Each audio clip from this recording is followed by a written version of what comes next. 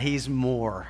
So in doing so, there's a couple of groups of people that I want to talk to and I want to address this morning. First group of people, you do not have a heavenly Father. If that's you, I'd like to introduce you this morning to the only awesome, perfect Father ever. I want to invite you into His family. It's my family, but don't let that hesitate you from jumping in on this. I want to be in your family, sure, but I want you to be brothers and sisters with me in Christ.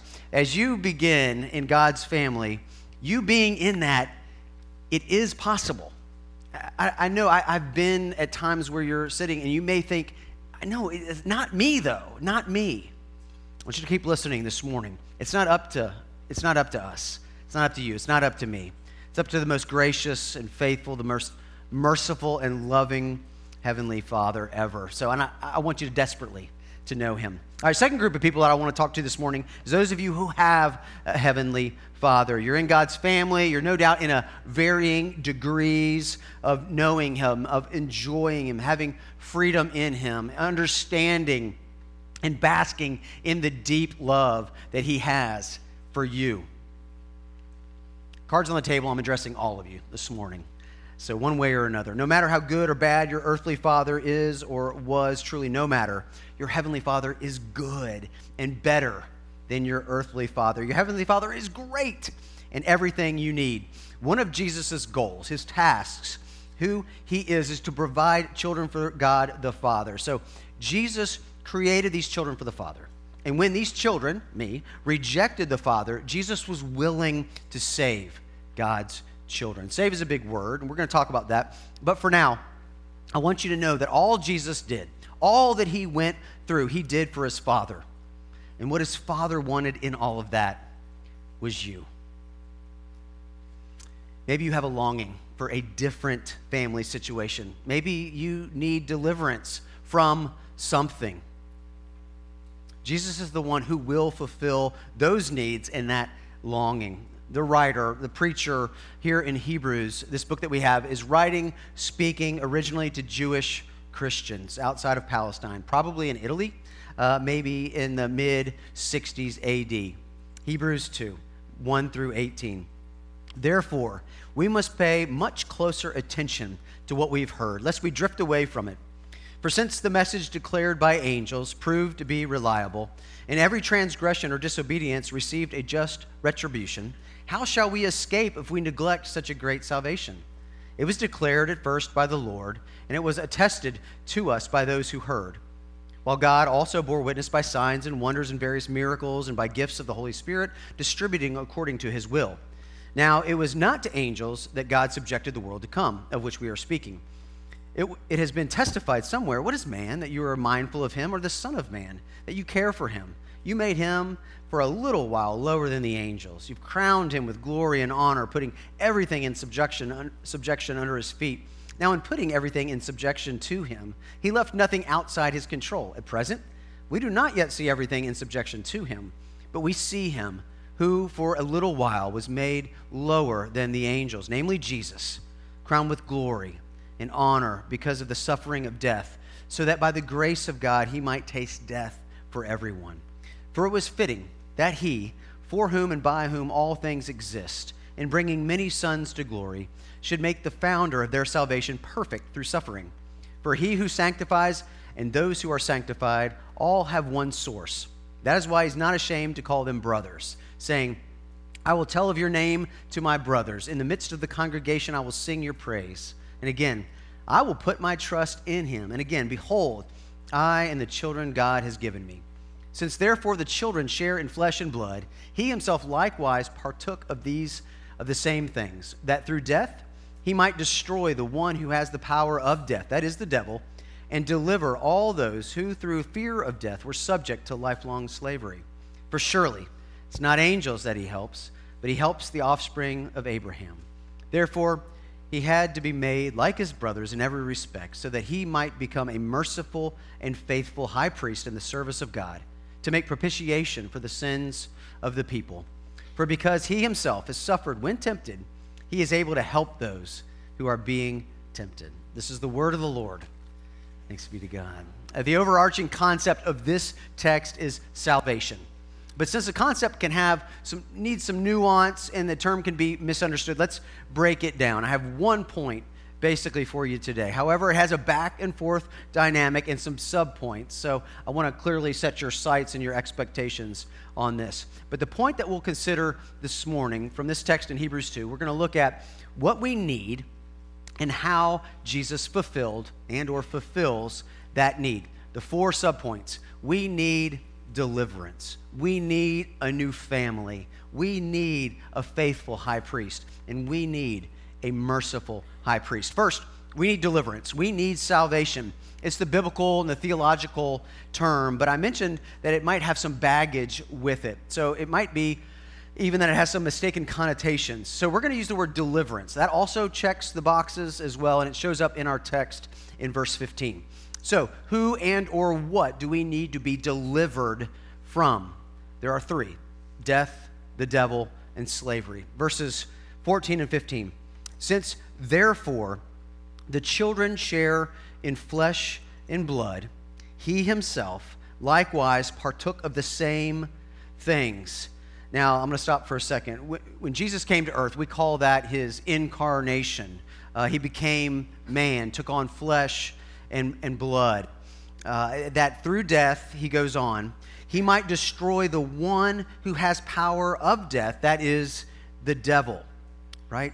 Then down to verse 15. And deliver all those who through fear of death were subject to lifelong slavery.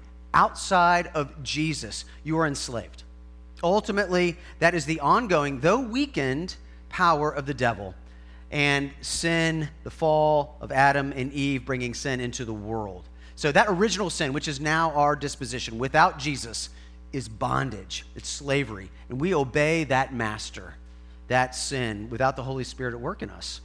Anyone in slavery wants deliverance. We're desperate for deliverance.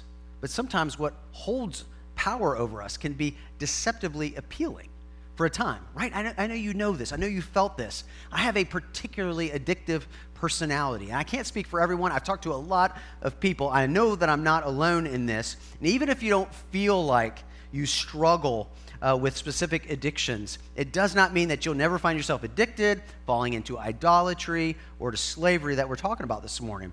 I think we all fall into this camp in some way, shape, or form. It's the longing of our hearts. We were created to worship, to give affection, to give reverence, to give focus, to give our lives. Originally, as God created us, our object of worship was to be Him. But now with sin, we've lost that focus, but we still want to worship. And so we may worship pride or power, the idea of control. We worship relationships that they might bring us fulfillment. Maybe you worship work or money or pleasure. Maybe you think wisdom or spirituality are the ultimate. Maybe you're hoping for immortality. We want to worship, but what we long for can be our master. When we need to be delivered from all the wrong things, even the ones that seem good, that can destroy us if we give ourselves to those things instead of our better and perfect Father. Now, there is deliverance that we're looking forward to in this text, but there's also a caution. First, it says that there will be judgment. Verse 2, every transgression or disobedience received just retribution. So that's punishment for a crime. If it's something that's deemed to be a crime or sin or a wrong, then judgment is going to come from the Heavenly Father. Verse 3 continues, how shall we escape if we neglect such a great salvation? So there is salvation, there is deliverance for sin. The caution to us is that there will be judgment. The caution to some of us is that there will be no escape if we neglect Jesus. If you do not have a Heavenly Father, if you don't know Him, He does not know you, then you will experience this judgment and you'll be found lacking. There's another caution here. If you claim to have a Heavenly Father, beware of drifting away. Verse 1, therefore we must pay much closer attention to what we've heard, lest we drift away from it. The writer is talking about salvation, about deliverance. Well, how close attention would you say that you're paying to your relationship with Jesus? You know, how close are you from drifting, maybe, neglecting your deliverance? I used to road bike a ton through middle school, high school, and college. Even though I'm not an avid road cyclist anymore, I put myself in those shoes daily, and I watch, and I see more and more people distracted while they're driving. They're on their phones, and I'm sure there's none of you. They're on their phones, they're on their info-tainment, but it's not safe. It's not safe to be on the road riding around Greenville, right? I had a friend in Seneca. He was a ruling elder at PCA Church, Mike Lee. He was killed on a bike a few years ago by a distracted driver. I mean, you could easily kill someone. You've probably had a quick moment where you looked away for a second.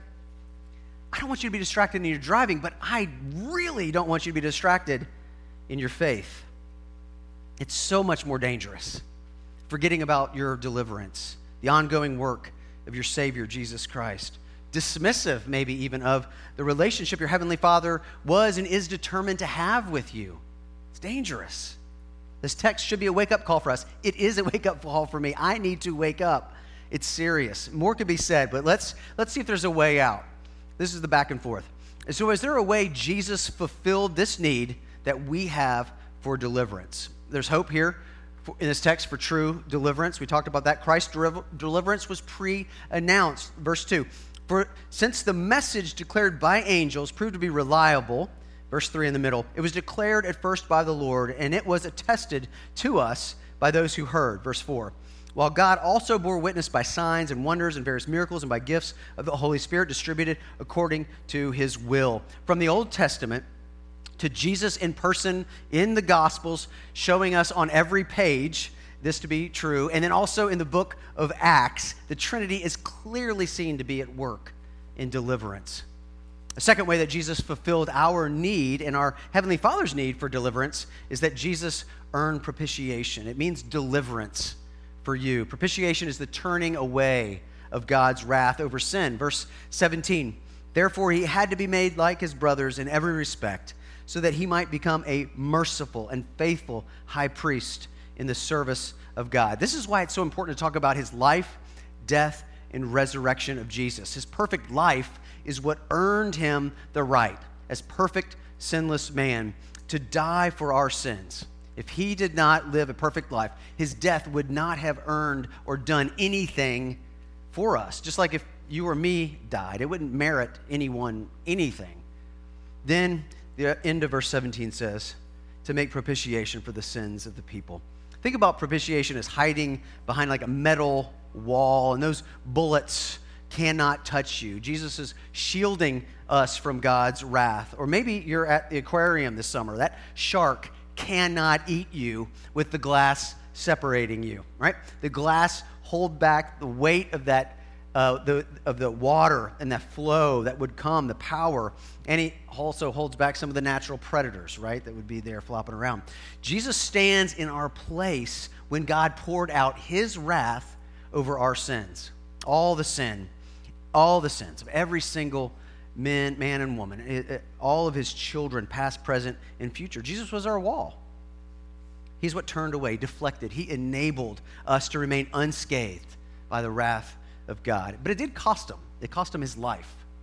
God's wrath killed his son. God's wrath over our sin killed Jesus.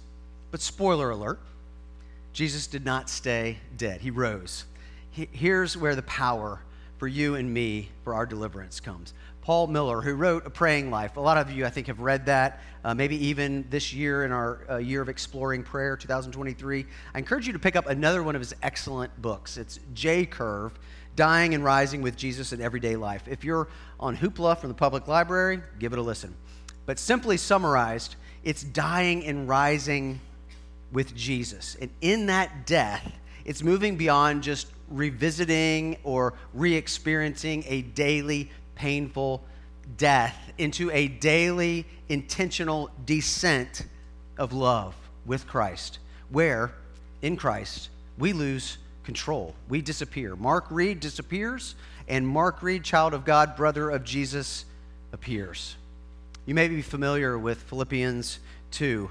In that, it talks about Jesus' right. He had rights. He was in the form of God, but he made a choice. But he did not hold on to his rights, right, to the detriment of God's will. In his love, he descended And that's what we do. It's still painful until we see the beauty of it. Jesus had a right. He made a choice. And then we see his love. He took the form of a slave. And then the cost. Jesus humbled himself to death on a cross. So Jesus' power in defeating death is what delivers us from all that would seek to kill us. And Paul Miller would say that's where we are in the hinge of the J curve. So if you're thinking, looking at me, there's a J, right? And so in the death of Christ, and this would be the resurrection of Christ, but in that death, the Apostle Paul is talking about this is the normal Christian life, repeatedly interacting with the dying and rising of Jesus. So death is that downward movement. The upward movement begins the resurrection of Christ. And it happens throughout the day, daily, weekly. Hebrews 2, quoting Psalm 8, the end of verse 7, shows Christ's exaltation after humiliation. You've crowned him with glory and honor, putting everything in subjection under his feet. Jump down to verse 9. But we see him who for a little while was made lower than the angel. This is his humiliation, namely Jesus, crowned with glory and honor because of the suffering of death, so that by the grace of God he might taste death for everyone, his exaltation.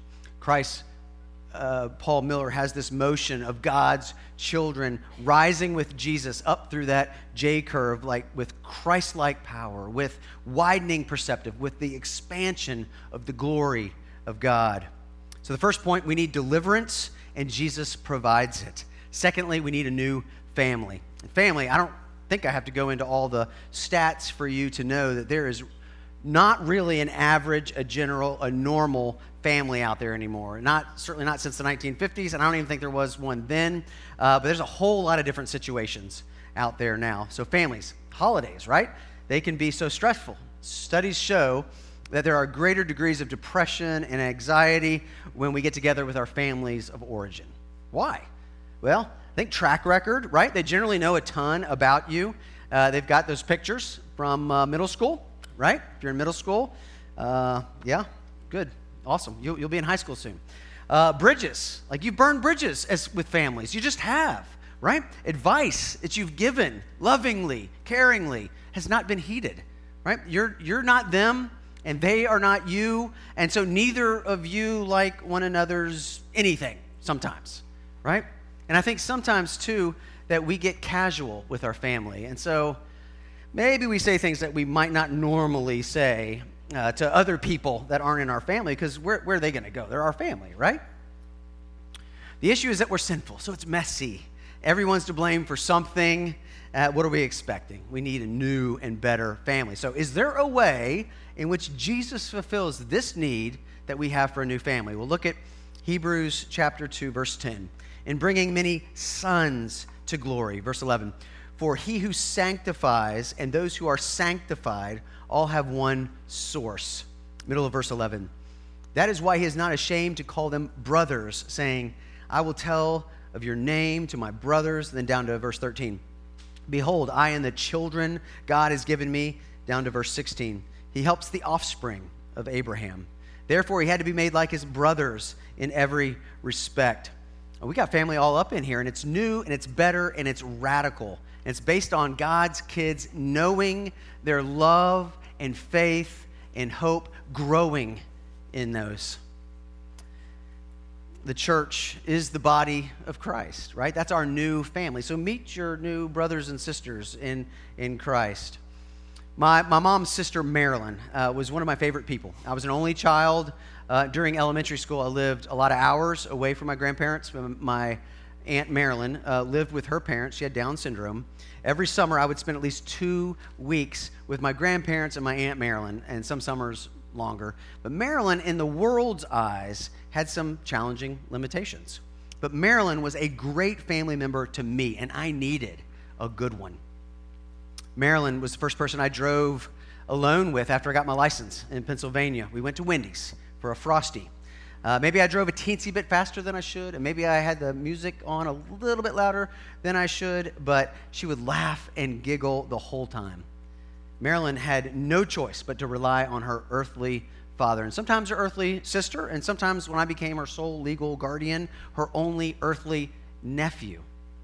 Marilyn didn't seek to earn our love. and she sure could shout a no, even after she stopped speaking when I was a teenager. But she kept that grin on me for the last days. And I knew Marilyn loved me. Marilyn's love to me was free and came to me simply because I was in her family. But like Marilyn, when it comes to the Father loving me, there's no boasting of my own work. I have no righteousness that is my own. I'm everything because of my union with Christ in his death and in his resurrection. Mark Reed disappears, and I in Christ flourish. So the first point, we need deliverance that Jesus provides. Second, we need a family, and Jesus provides her too. Thirdly, we need a faithful high priest to help us with temptation. Outside of Jesus, with no heavenly Father, what verse 2 tells us is that every transgression or disobedience received a just retribution. How shall we escape if we neglect such a great salvation? This is true, and it's because of indwelling sin. That's our natural disposition. We'll always deal with temptation to sin, and we're going to fail. Through the first 22 years of my life, I did not want God. I did not want Jesus. I wanted control of my life and my choices and my dreams. And near the end of those 22 years, the natural consequences of all that control that I wanted, the choices that I demanded to be mine alone, the dreams that I had for my life, ended me up in jail and then expelled from college. James 1, starting in verse 13, says, "Let no one say when he's tempted, I'm being tempted by God. For God cannot be tempted with evil, and he himself tempts no one. But each person is tempted when he is lured and enticed by his own desire. Then desire, when it's conceived, gives birth to sin, and sin, when it's fully grown, brings forth death." We've talked about our need for deliverance, and those three things that our text brought out: death, the devil, slavery. But temptation, a promise. It is just a casual way for Satan, for the devil to get us there. He wants to get us to death. That's what he wants. Don't make any confusion. Don't have any confusion about this. It's what he wants. He wants you dead, not glorifying God. So if he cannot kill you, he will get you enslaved, constantly tempted and giving into that temptation. He wants you isolated. He wants you guilty. He wants you ashamed. If he cannot kill you, this for him is a close second.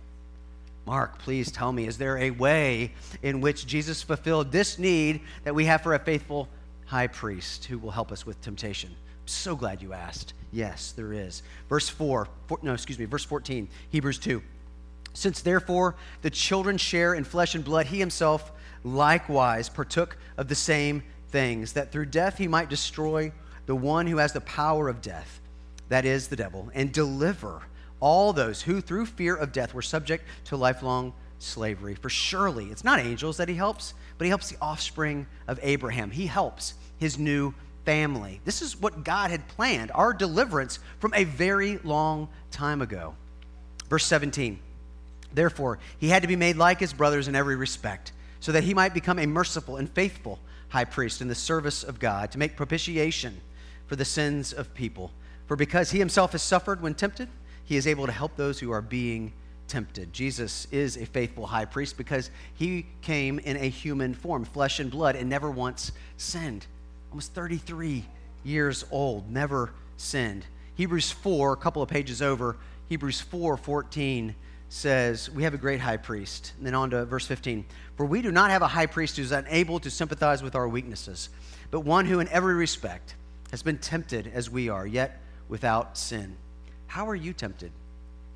You know, it may not be the exact same way with the same situation, but Jesus has been tempted conceptually in the same way that you have been. And he said no to those temptations so that he could be here now for us.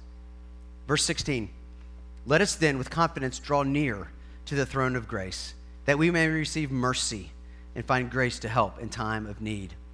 The Holy Spirit indwells us and helps us. He's called the helper in Scripture, and he sanctifies us. He makes us holy. He sets us apart for God, rooting out that sin that indwells in us over the course of our lives. And in that, he is also helping us to say yes more and more to Jesus throughout our lives. 1 Corinthians 10:13 says, "No temptation has overtaken you that is not common to man. God is faithful, and he will not let you be tempted beyond your ability. but with the temptation, he will also provide the way of escape, that you may be able to endure it. God will not give us more than we can handle temptation-wise. It might seem like too much, but it's not. You are in a fight. We are in a fight. We have to go back to our new families. And in that, I encourage you, join a community group. Join a journey group. Invite folks over to your home for a meal in the backyard, at a park, somewhere. Get with your new family. Get to know them. We need deliverance. We need a new family. We need a faithful high priest. And we have all of that now in Christ. But we also need a merciful high priest to help us with forgiveness. Hebrews 2, verse 17. Therefore, he had to be made like his brothers in every respect, so that he might become a merciful and faithful high priest in the service of God, to make propitiation for the sins of the people. Jesus is who we need. We need mercy because we deserve punishment for our sin. So, is there a way in which Jesus fulfilled this need that we have for a merciful high priest to help us with forgiveness? Yes.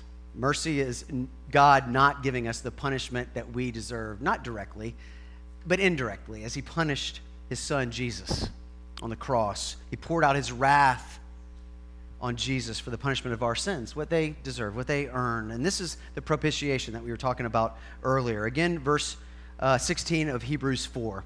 Let us then with confidence draw near to the throne of grace, that we may receive mercy and find grace to help in time of need. Draw near to the throne of grace.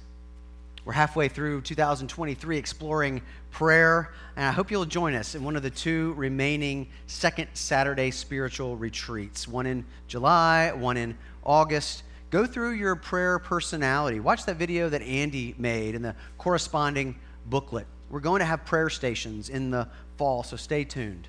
Draw near to the throne of grace. I say this because you're not alone. Now, I know you feel alone. I say this because I know you don't have time for these offers, right? Give up a half a Saturday? Risk bawling my eyes out that whole day? No, thank you. I say this because you're in a fight with yourself, with indwelling sin, with the devil. Maybe with some specific slavery or bondage that you're into, something that you just cannot shake. This is important. And I know you may not have any idea how you're going to change. I get it. You're not alone. Jesus is who you need. He is the merciful high priest. He's able to see you through your sin to forgiveness. He's forgiven you. That's why he came. He knows what you're struggling with. I'm in the process of forgiveness with 3 different people right now. One was an old friend. I went to them in person to ask for forgiveness for how I had wronged them. I knew a couple of specific ways, and I asked for forgiveness for those specifically. But after a very long conversation in which I listened, it was clear that they felt like I had done a lot more harm to them than I understood. I've been mulling this over for months, asking the Lord to show me more about it, because he showed me these 2 things that I needed to go to them for forgiveness for, but he hasn't quite shown me. I haven't gotten my heart and mind around these other things. So I keep going to my merciful high priest, prayerfully, waiting, listening, trusting in his timing. And then one of the other 3 people on my list is no longer alive.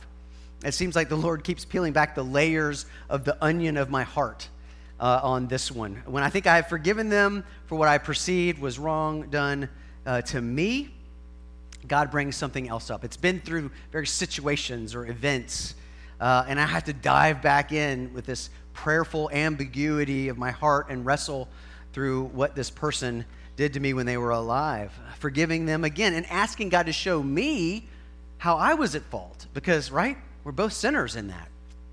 So he's showing me. It hurts. I'm thankful. The third person, we're not reconciled, but nevertheless, I must forgive. And I no doubt have hurt them. I think it's tangled, very tangled, but I'm sensing from the Lord that he has them.